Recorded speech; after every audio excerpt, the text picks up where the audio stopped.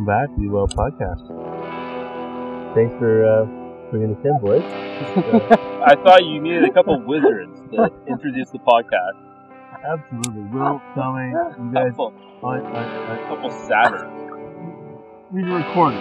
On the 13th time in my life that I've played the recorder. The last time I floated this over with you guys, we spent a lot of time floating down the river, playing the recorder, singing songs. It was very pleasant. I play the recorder once a year.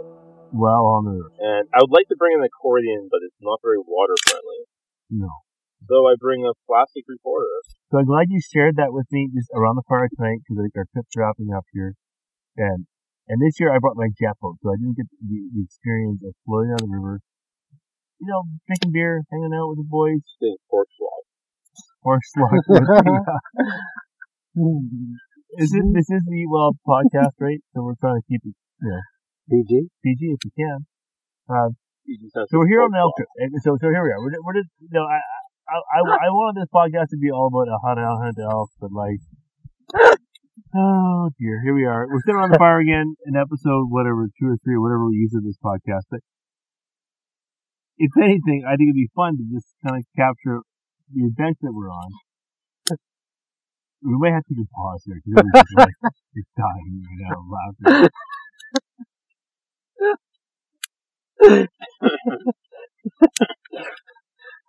All it takes is for Will to start laughing, and then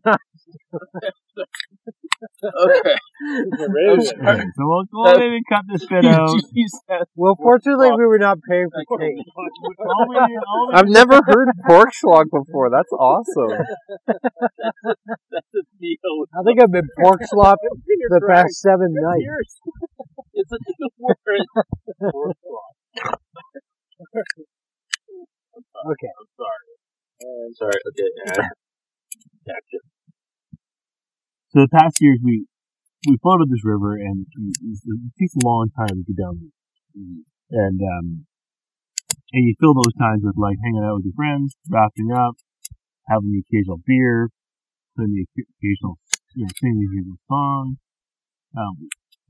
recorder session. So we just give you as a taste of the recorder session on this podcast. But we're celebrating. We're having a bit of fun.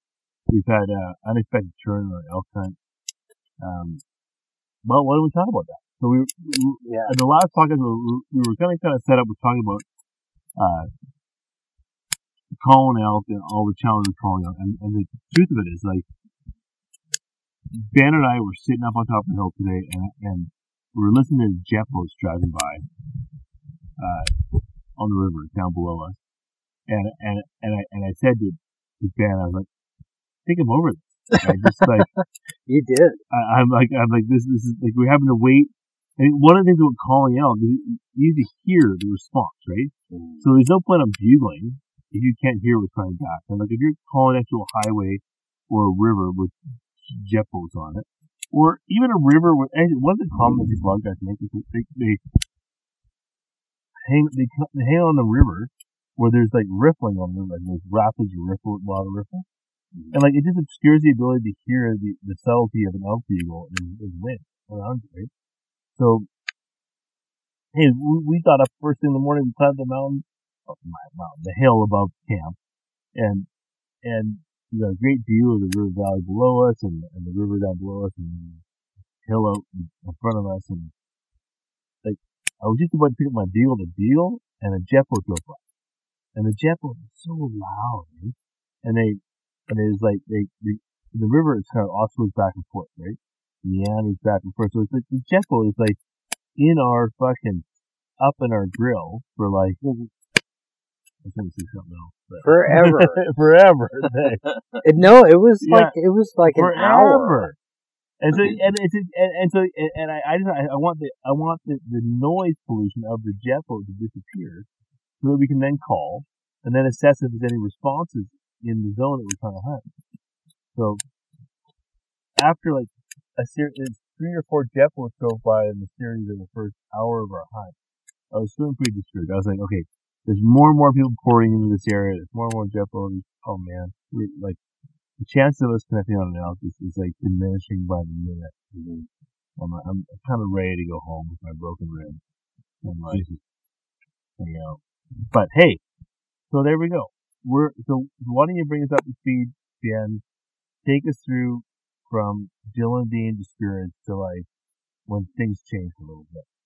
Well, you being my mentor, my teacher, it felt very, when you had the wind out of your sails, I kind of did as well. But then I'm sorry for that. I realized at that time I was like, I'm being a dick by saying I'm fucking stuff. Oh no, I mean, I didn't want to see you diminished. I had hope, and so then we worked our way out of that little stand of poplars down this gully. I love that word, gully, and then down into the into the timber line, and did you rip a bugle? We'd heard a bugle. We heard a bugle in the distance, and I think in the previous podcast we talked about like distinguishing between a hunter and an elk, and like just one of the three Jeffos that drove by us drove around the bend, and I think they stopped. They didn't hear them like carrying on forever, and then they probably stopped in a location that sort of coincided with where I interpreted that elk bugle to come from. So when we heard that one elk bugle that was maybe 500 yards from us, I looked at my phone and I was like, okay, well that's about 500 yards from the river bend on the other side of the Oxbow. Yeah. So I was thinking like, that's probably those guys with a half decent elk call. Yeah. So I just didn't get excited. I didn't think that was a reality, but then you're kind of pinched in this situation where like, you just assume that it's some other hunter and you just give up on what you're doing, or do you hunt it out and see what happens next? So, and we did, and we sat there. You made a couple cow calls, and then proceeded to play solitaire and on your phone. Okay, this is an important thing. You should tell it. It's actually Crib. Crib. Oh, sorry. I think it's a great idea, and you're going to get into that, right? It is. It's about. You can only glass for so long. Well, it's also the most important thing is you sit tight for like if you sit tight, the longer you sit tight, the more chance that an animal will come in without like if you walk into an area, you're going to make so much noise. Like and you think you're making noise. Well, fuck, with animals you're making way more noise. And they really hear it. So like, I think it takes like half an hour for the forest to reset after you walk through it. And then you'll notice this if you like listen to the squirrels and the birds and everything. If you just run into the forest and you sit down, it's dead quiet. And if you sit there for half an hour, all of a sudden you hear the squirrels going, and you hear the birds going, and then like the last thing that starts tripping up is the critter. The bears, the deer, the elk, the moose, whatever. They'll start to work their way through it again.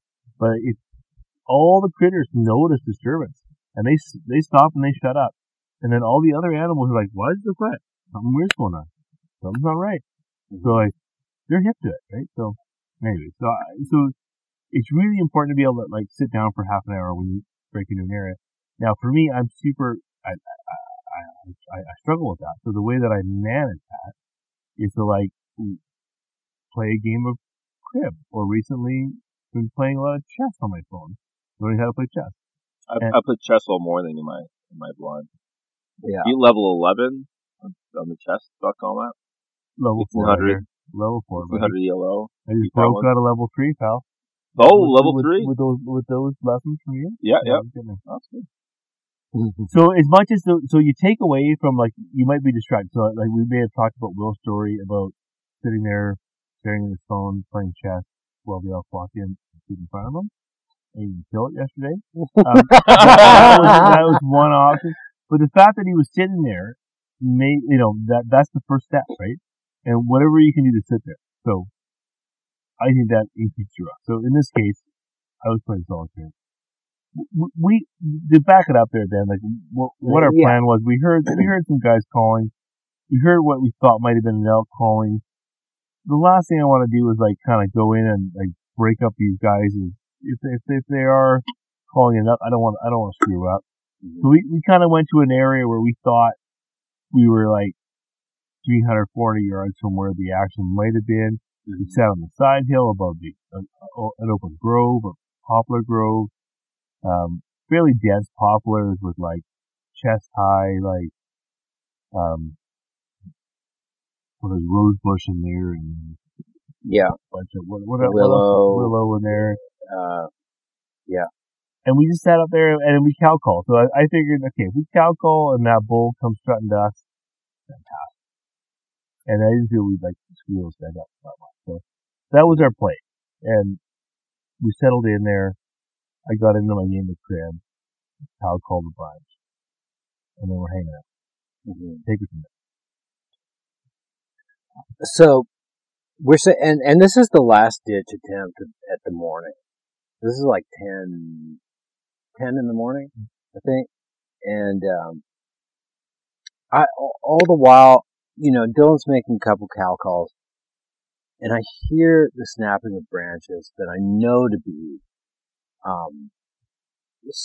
some variety of big game.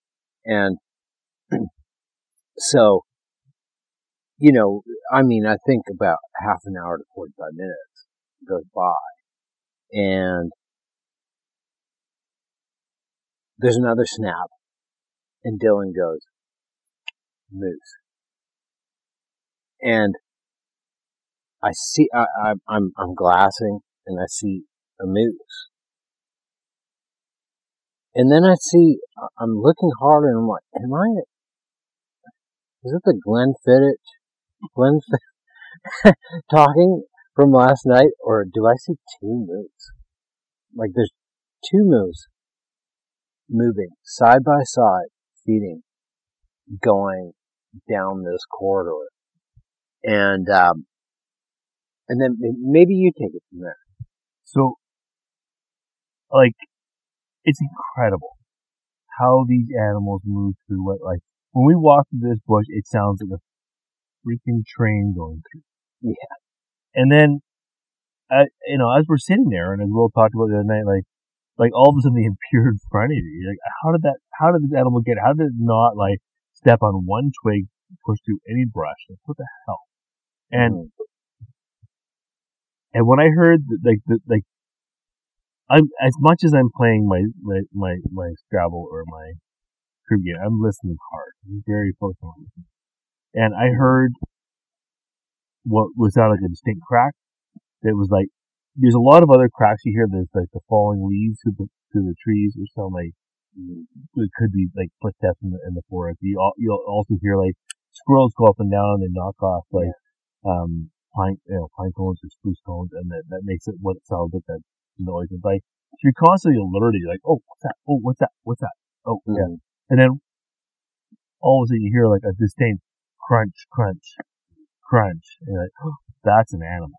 And it's like, for every like 150 squirrels and leaves and like falling branches you hear a real crunch, crunch. And when you hear that crunch, crunch, it's like, why did I even listen to all those squirrels and falling branches? It's so obviously an animal coming in. So I heard the sound of the animal coming in. I put my binoculars up. The first cue was that branches moving. Like, you can't always see the animal, but you can often see the branches moving. And that, and especially where we're hunting, we're like, there's like, 10-foot high willow in lots of spots. Like, you can't see the animal, you can see where they are because they're moving the brush around. Nonetheless, I saw the brush moving, and I had my binoculars on and the brush moving, and all of a sudden I thought, antlers. I was like, freaking right, that's a bull elk. It's coming into our call. It's coming right into our setup within 100 yards, and it's huge, fantastic, awesome. We're gonna kill an elk. And then half a second later, I see the giant nose of a bull moose coming out, and I'm like, oh, yeah, it's a bull moose. What a disappointment. It's not what I anticipated. And here where we're hunting, we're hunting an area where we're hunting, we're expecting to kill elk, and we're anticipating to see an elk walk out.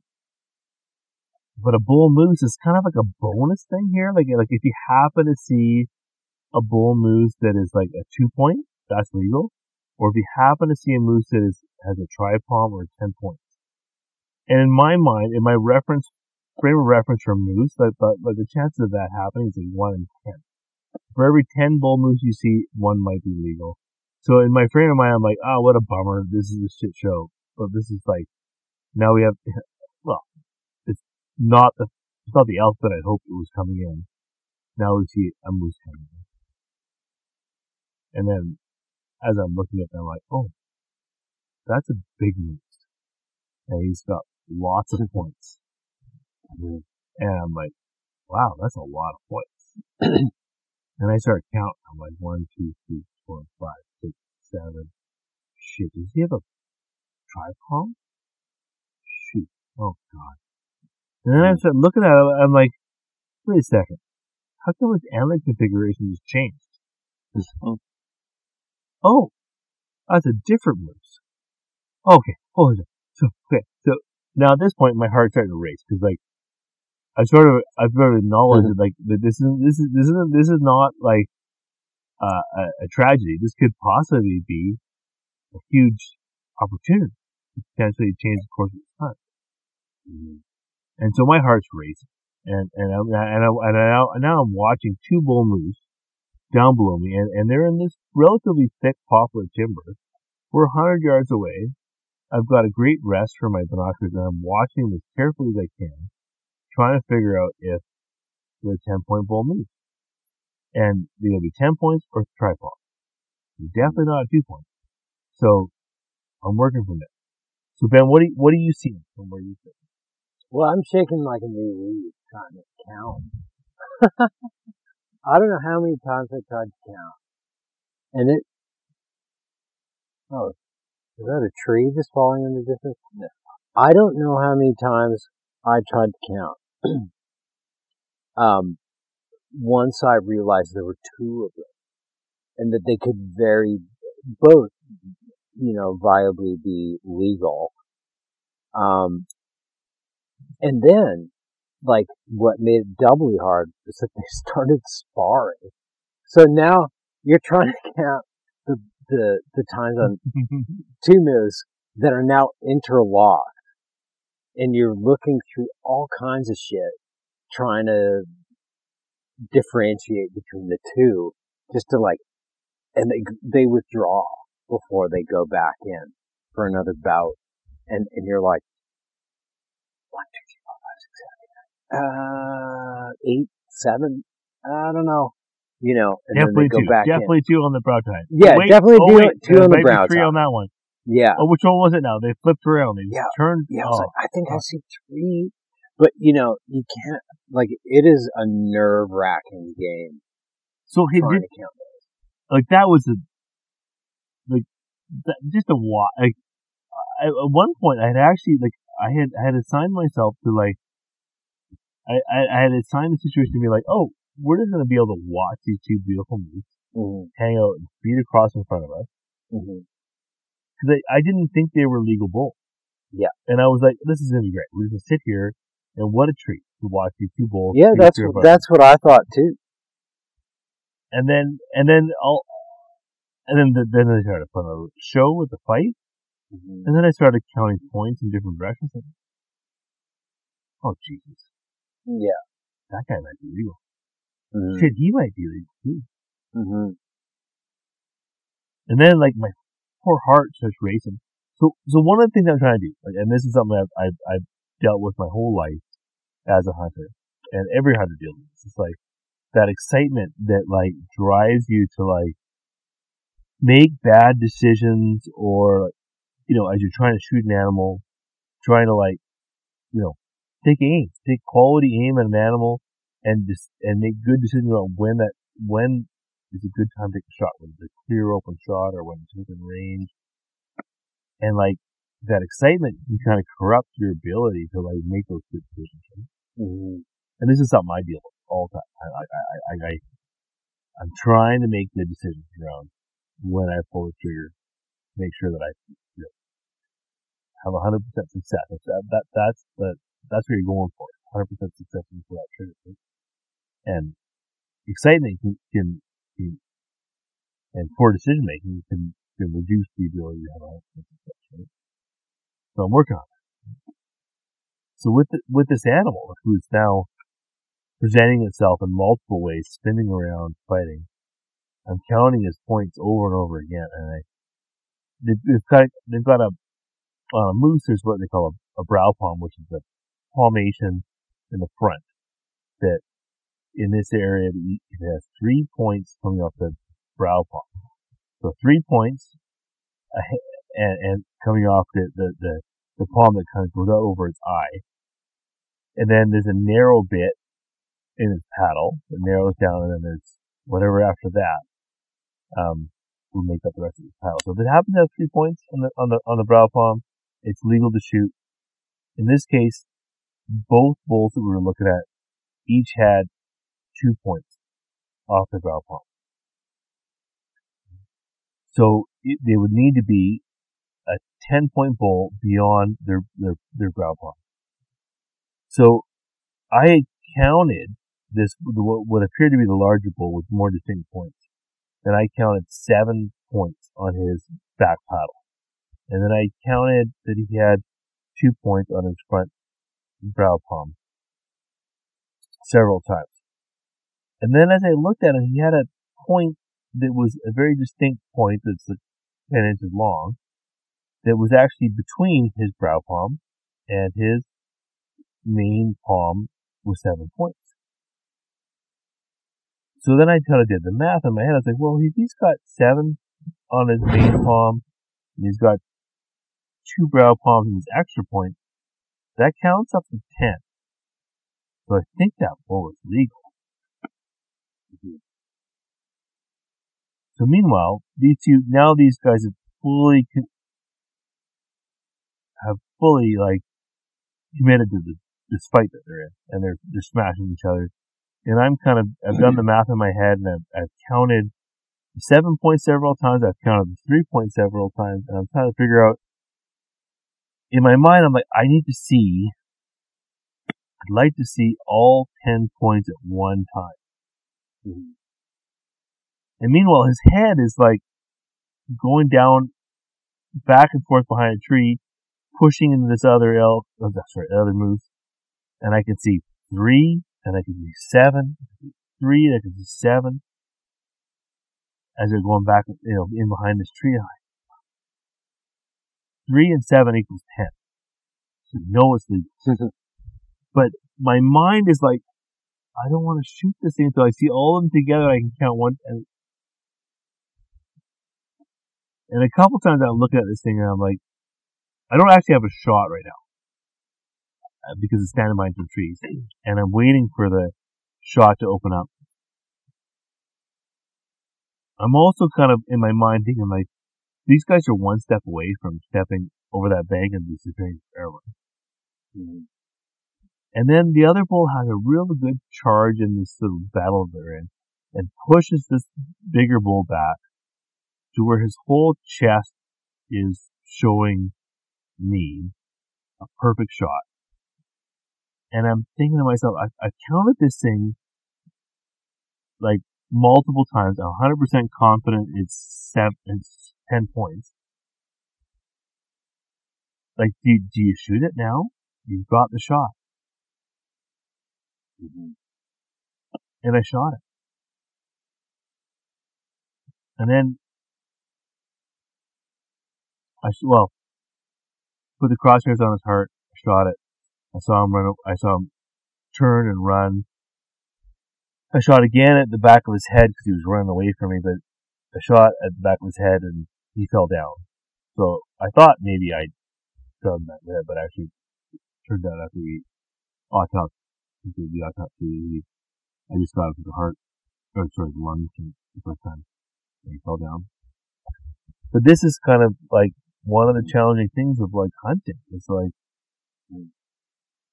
so like there we are, we're sitting there. I'm 100% sure this is a 10-point bull, and I'm like I've counted him multiple times. I've looked him over for 45 minutes. I'm sure he's legal bull. But I'm just stressed out inside of me, like, to no end. That what if one of those points that I counted wasn't necessarily, like, what if it doesn't meet the legal definition of a point? They all look like they were 2 inches or more. What if the whole thing is just like kind of a miniature view of what you're doing, right? Like what you're looking at. And maybe one of those points is not bigger. And all that just like is inside of you as you're like trying to like get down and find this animal. And then meanwhile your buddies hear your shots. So they're all hunting next to you. And they're so Will, what did you think when you heard the shot? I heard 2 shots, and I was glass in the bank. I was feeling a little lazy today, to be honest with you.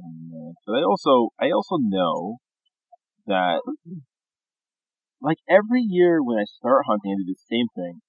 I'm so excited to just get out there, just tromp around, push bush, like get way in there. And every year I have this moment of realization of like, okay, just like hang on a second, sit once or twice. And I almost feel like I don't really hunt until I've had a good sit. And it takes me a few days to like do my tromping around before I have a good sit. So I had a good sit on the river, and I saw absolutely nothing. But I had my sit, and I felt good about it, and I beat level 11 on the chess app. And I heard 2 shots, so I knew it was them. And so there's 3 groups here. So I'm by myself. We've got Tommy and Tom behind me, and I have Ben and Dylan in front of me. And so we all wait like 20 minutes before radioing. And actually, that's part of your story, Dylan, of like how like you don't want to be the first person to be like, "Hey, was that you?" Like immediately, because you've told me stories about how that's messed hunts up for you. Yeah, that's kind of messed things up. Where it's like, because like the second you hear a shot, you're like, "That's my buddy." You want to like radio like immediately. But we waited like 20 minutes or so, and maybe 30 minutes. I left the radio off. I knew exactly what Yeah. We that was what's gonna happen. So I messaged them. Actually, she messaged first. You messaged me and you introduced me and you texted You had cell reception? It kills you. Oh, yeah, I did text him. I in-reached him with my Garmin. 5 question marks. What's going on? Question mark. Yeah, because you can't stand it. It's so difficult to deal with. Oh yeah, hearing a shot that you know is your buddy in your group of friends. It's like each one of them is an appendage. You know, it's like you're everywhere. Yeah, it's a part of you. So anyways, I was as patient as I could be, and then I heard Dylan finally come on and say, "I shot a goose for you. We're gonna go see where he is." And, you know. But at this point, I'm still like, I'm like, I said to you guys, just give me some time. I want to sort this out. I want to see what's going on. Yeah, it was like referring to it as a situation. I just didn't want to be like, Ben? No, I just like, I said like we shot a moose, and I was just like, blame you. We're working on it. But what I just didn't want to like prophesize to everybody that like, you know, yeah.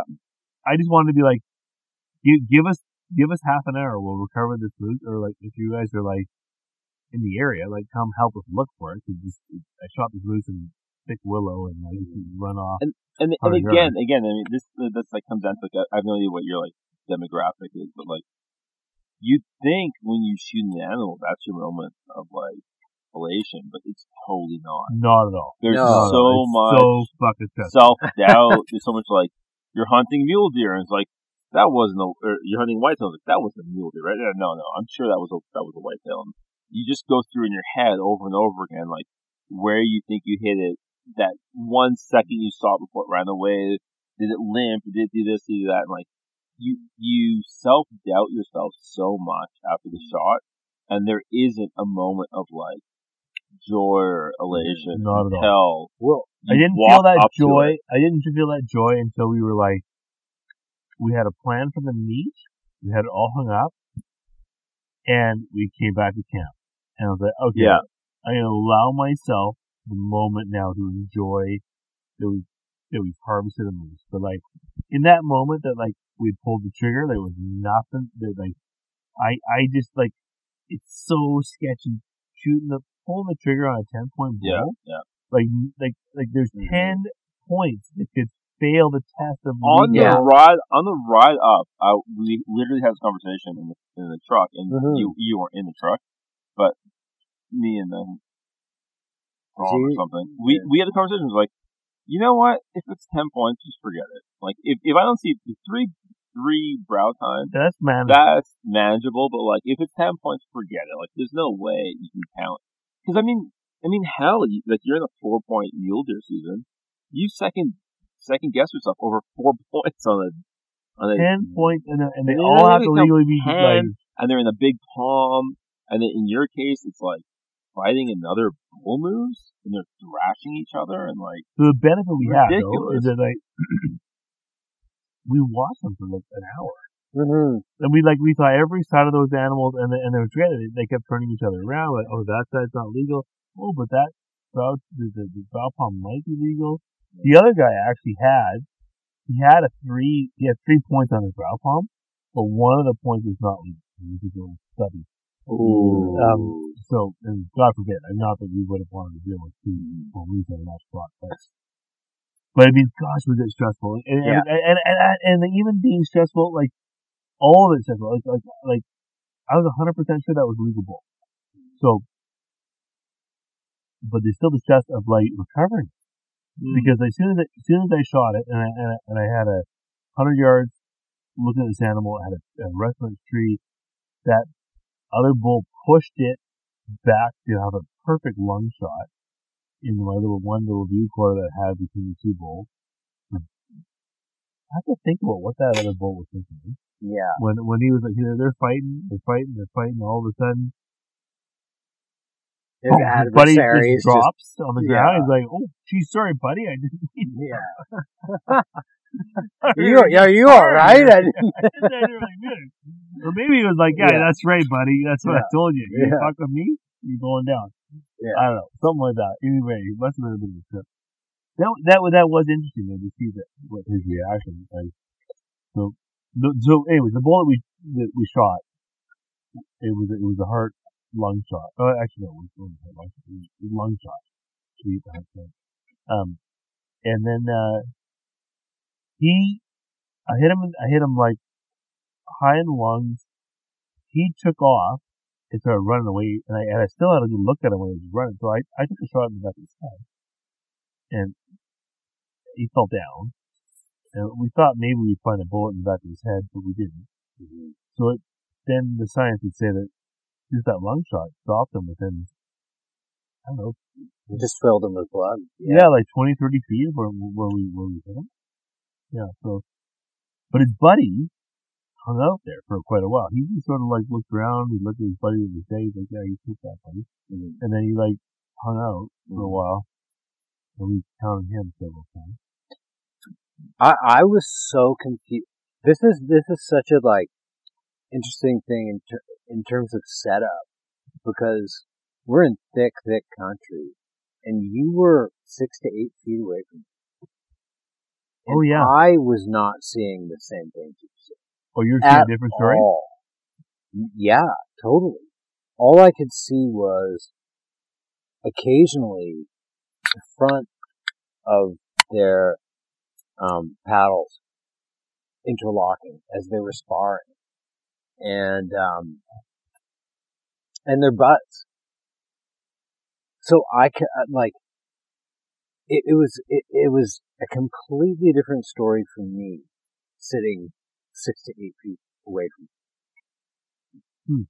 That's cool. And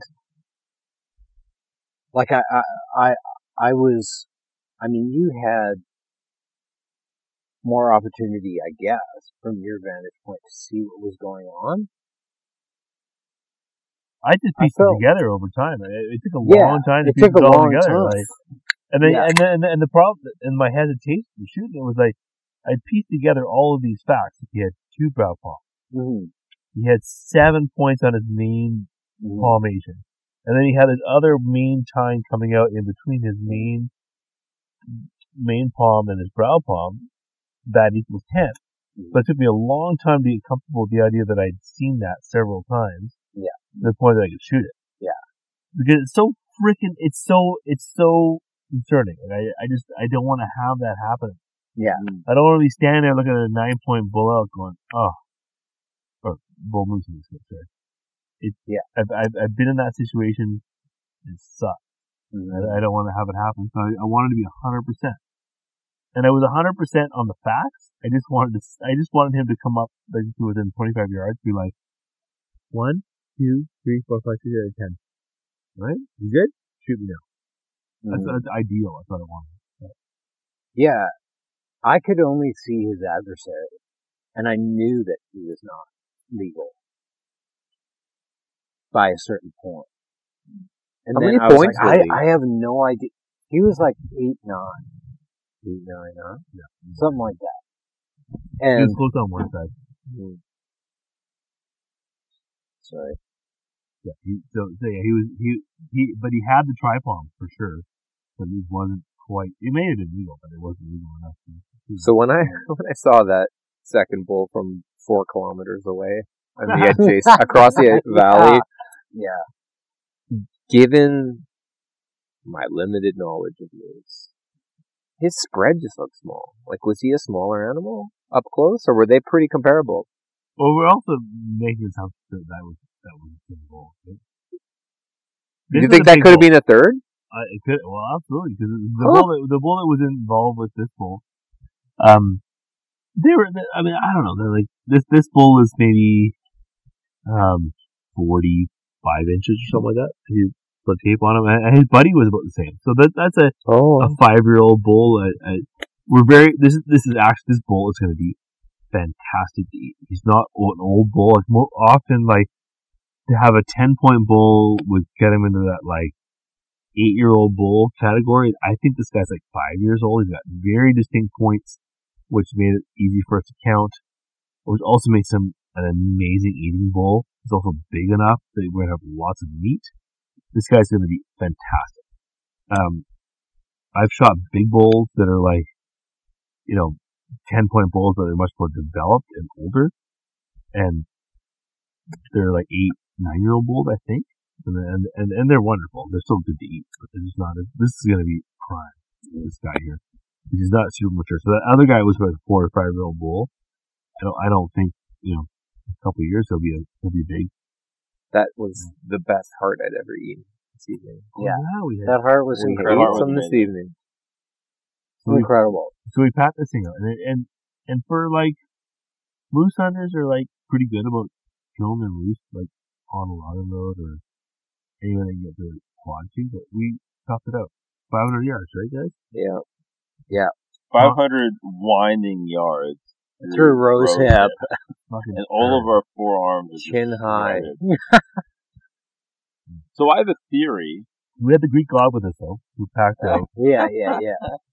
Oh, well, I mean, Super Dad. I don't like that nickname, though. No, I'm kind of uncomfortable with it. Actually, kind of was not. I was comparing you to a Greek god. But Tom packed out. Tom he's not joining us on this podcast recording because he's shy. The only word he says on the podcast, shy. He's a Greek god of shyness. But when both, the Greek god thing came from, Will and Tom were both out bathing in their birthday suits. And I said, I was like, wow, Tom makes. That's actually Will makes Tom a Greek god. Yeah. I mean, well, you know what? There's all kinds of gods. Like I think I wouldn't quite say I'm a Dionysus, but maybe a later Roman Bacchus. I think Bacchus is a good descriptor for me. Having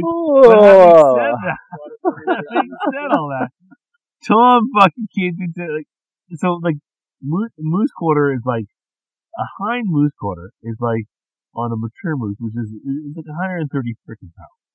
And Tom threw it on his fucking Kuyu. I'm gonna give a prop out to Kuyu the fucking tactic because I don't often do that. I often bitch him on him.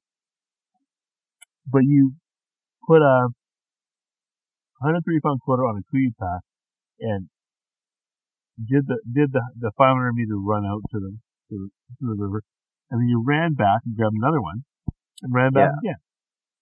Yeah, hero. Well, there was the second was a Stone Glacier. There was that. There's a little comparison. I don't know if you've seen it, but well, there was. We did talk about this, and I don't know. I know that Tom has an opinion about that. It's not here or there. Well, yeah. So I have a theory.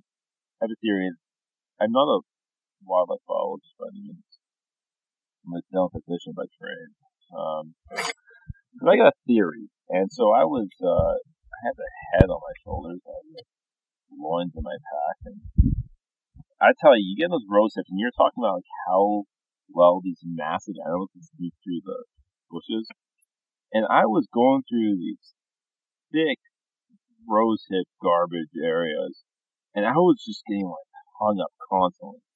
And eventually, I just had this. I was like, you know what? This is nonsense.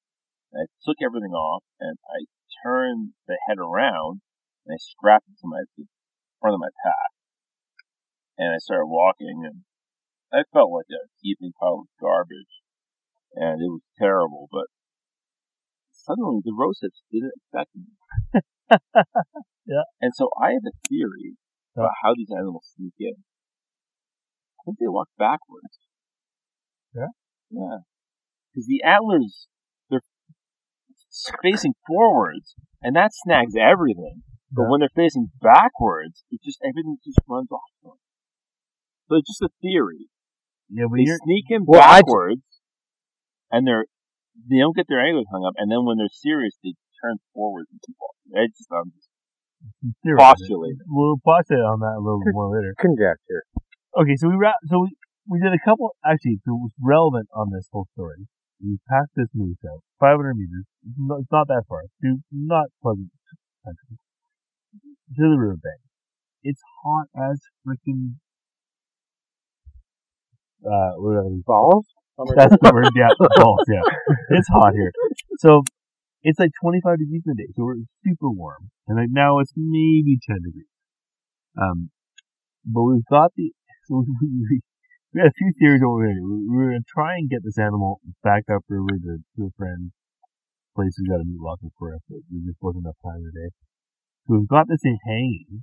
Like on these rivers, every once in a while there's a bit of a log pile of driftwood that's piled up. And there's this great big, giant spruce tree sticking out from this big pile of logs. And we could pull the boat underneath it.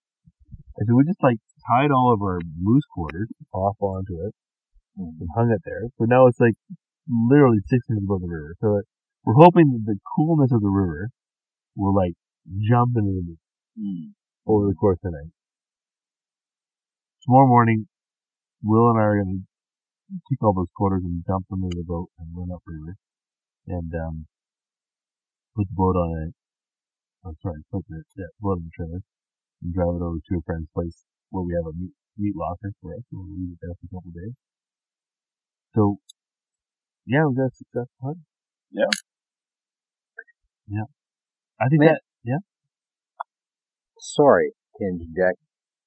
There were so many points on this hunt as a newbie elk hunter and inadvertent moose hunter, where I learned a lot from you about what to do. You're always thinking a step ahead. And, well, one of those things was, as soon as you'd shot, and this is a trick your dad taught you, flagging tape from where you shot to try and find, and especially because this is such thick country, to find that animal took a lot of effort. I meant to ask you that because remember, so I marked the spot that we shot from, and then I assumed that there was this one really obvious shooting gallery that I looked down. That was the first one we looked at. Mm-hmm.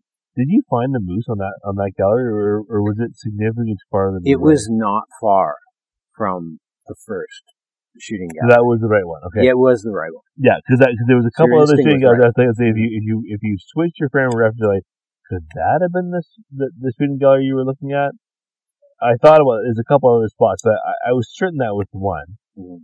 And it's so important. If you do take that shot in that, especially that kind of country, like, try to, if you can, mark something that you see down there that's like 100%. I see that stump next to the animal that I just shot at, and put that in your brain, and then lightning tape on where you shot from, take compass bearing to where stump is, and that gives you a bunch of information to work with. That's something that of the amazing numbers of things that you told me that I've ignored. That is something that I heard and has stuck with me, and I do it religiously now because it's amazing. You're in the shooting spot, like me and Ben here. We hunt blacktails mostly. Oh goodness, yeah. And it's like thick Salal, crazy West Coast, thick as shit country. And like you're up there and you're like, oh yeah, I've shot deer, seen them drop on the spot, and you're like, oh, there's those two trees that do this thing, and there's that bush there. And like obviously when they get there, I'll see the two trees that do that thing and that bush there. And you get there and it's like, you have no idea. It's unbelievably different. Yeah. And so that's one of the many things I've ignored that you've said that has stuck with me. And it's actually very well. Like put flagging tape and take a compass bearing. And it's amazing. It just gives you a reference because this is stressful. You go down, especially like elevation. You go down there, and then you're like, you think you know that it's so obvious, and it's completely different story. Well, and then this goes back to like where we were talking about the stress of it. Like, I'm in this extremely stressful mode. I just pulled the trigger on an animal. I'm committed to killing this animal. I'm 100% sure it's a 10 point, but Jesus Christ, maybe it's not. And then now it's run off, and will we recover it, right? All of these things are going through my head. And then I got my good friend Will, like, hey, what's going on? You know, Joe Feldman on the radio, like, checking in. And I'm like, dude, just give us some time. We need to sort this out. This is quite stressful. I mean, and for me, it's stressful. I mean, I'd like to just that, but when you pull the trigger, when you recover the animal, like, it's not 100% situation, right? Like, you'd like to think it is, but, and I made 100% perfect shot on this animal, and I was 100% sure of it, and I, got him through both lungs. He was going to die, but he only ran like 20 yards. Had he run 200 yards, I've had white-tailed deer shot through both both lungs that run for 150 yards. Like, that if he had gone 150 yards, gosh, that would have been hard to find him, hey? Yeah, and they never run straight, do they? It's always some loopy. They run downhill. Circly. For the most part, they run downhill. But nonetheless, anyway, that was stressful, and it was just, acknowledging. I mean, and then it was kind of beautiful too when we recovered them and nice. How did you feel when you've harvested a lot of animals? Oh, how did you feel with this one? This is, you know what? I haven't killed a moose since I was with my dad, and my dad's now gone. And I grew up hunting moose with my dad and my grandpa Wally, and my dad Bud, and I started hunting elk like maybe 15 years ago, like kind of just before my dad died, and I kill an elk every year so that I wouldn't actually be like all that and shouldn't go hunting moose with my dad, which is kind of a, but moose hunting is like, it's hard.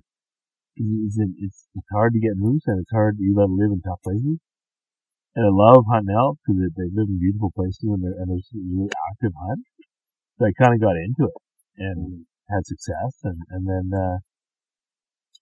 so this is the first moose I've shot since my dad's been gone. And I had that moment where, like, hanging out with your Ben there, and we were like, kind of doing our offering with like tobacco and it just kind of hit me. I'm like, oh yeah, I'm a moose hunter. My family are moose hunters. My parents were always my dad, moose hunter. It was really nice to reconnect with that. With like, Let's give a little toast to that. Yeah. Let's Let's. give a little toast. That's it. Yeah. These are very nice words.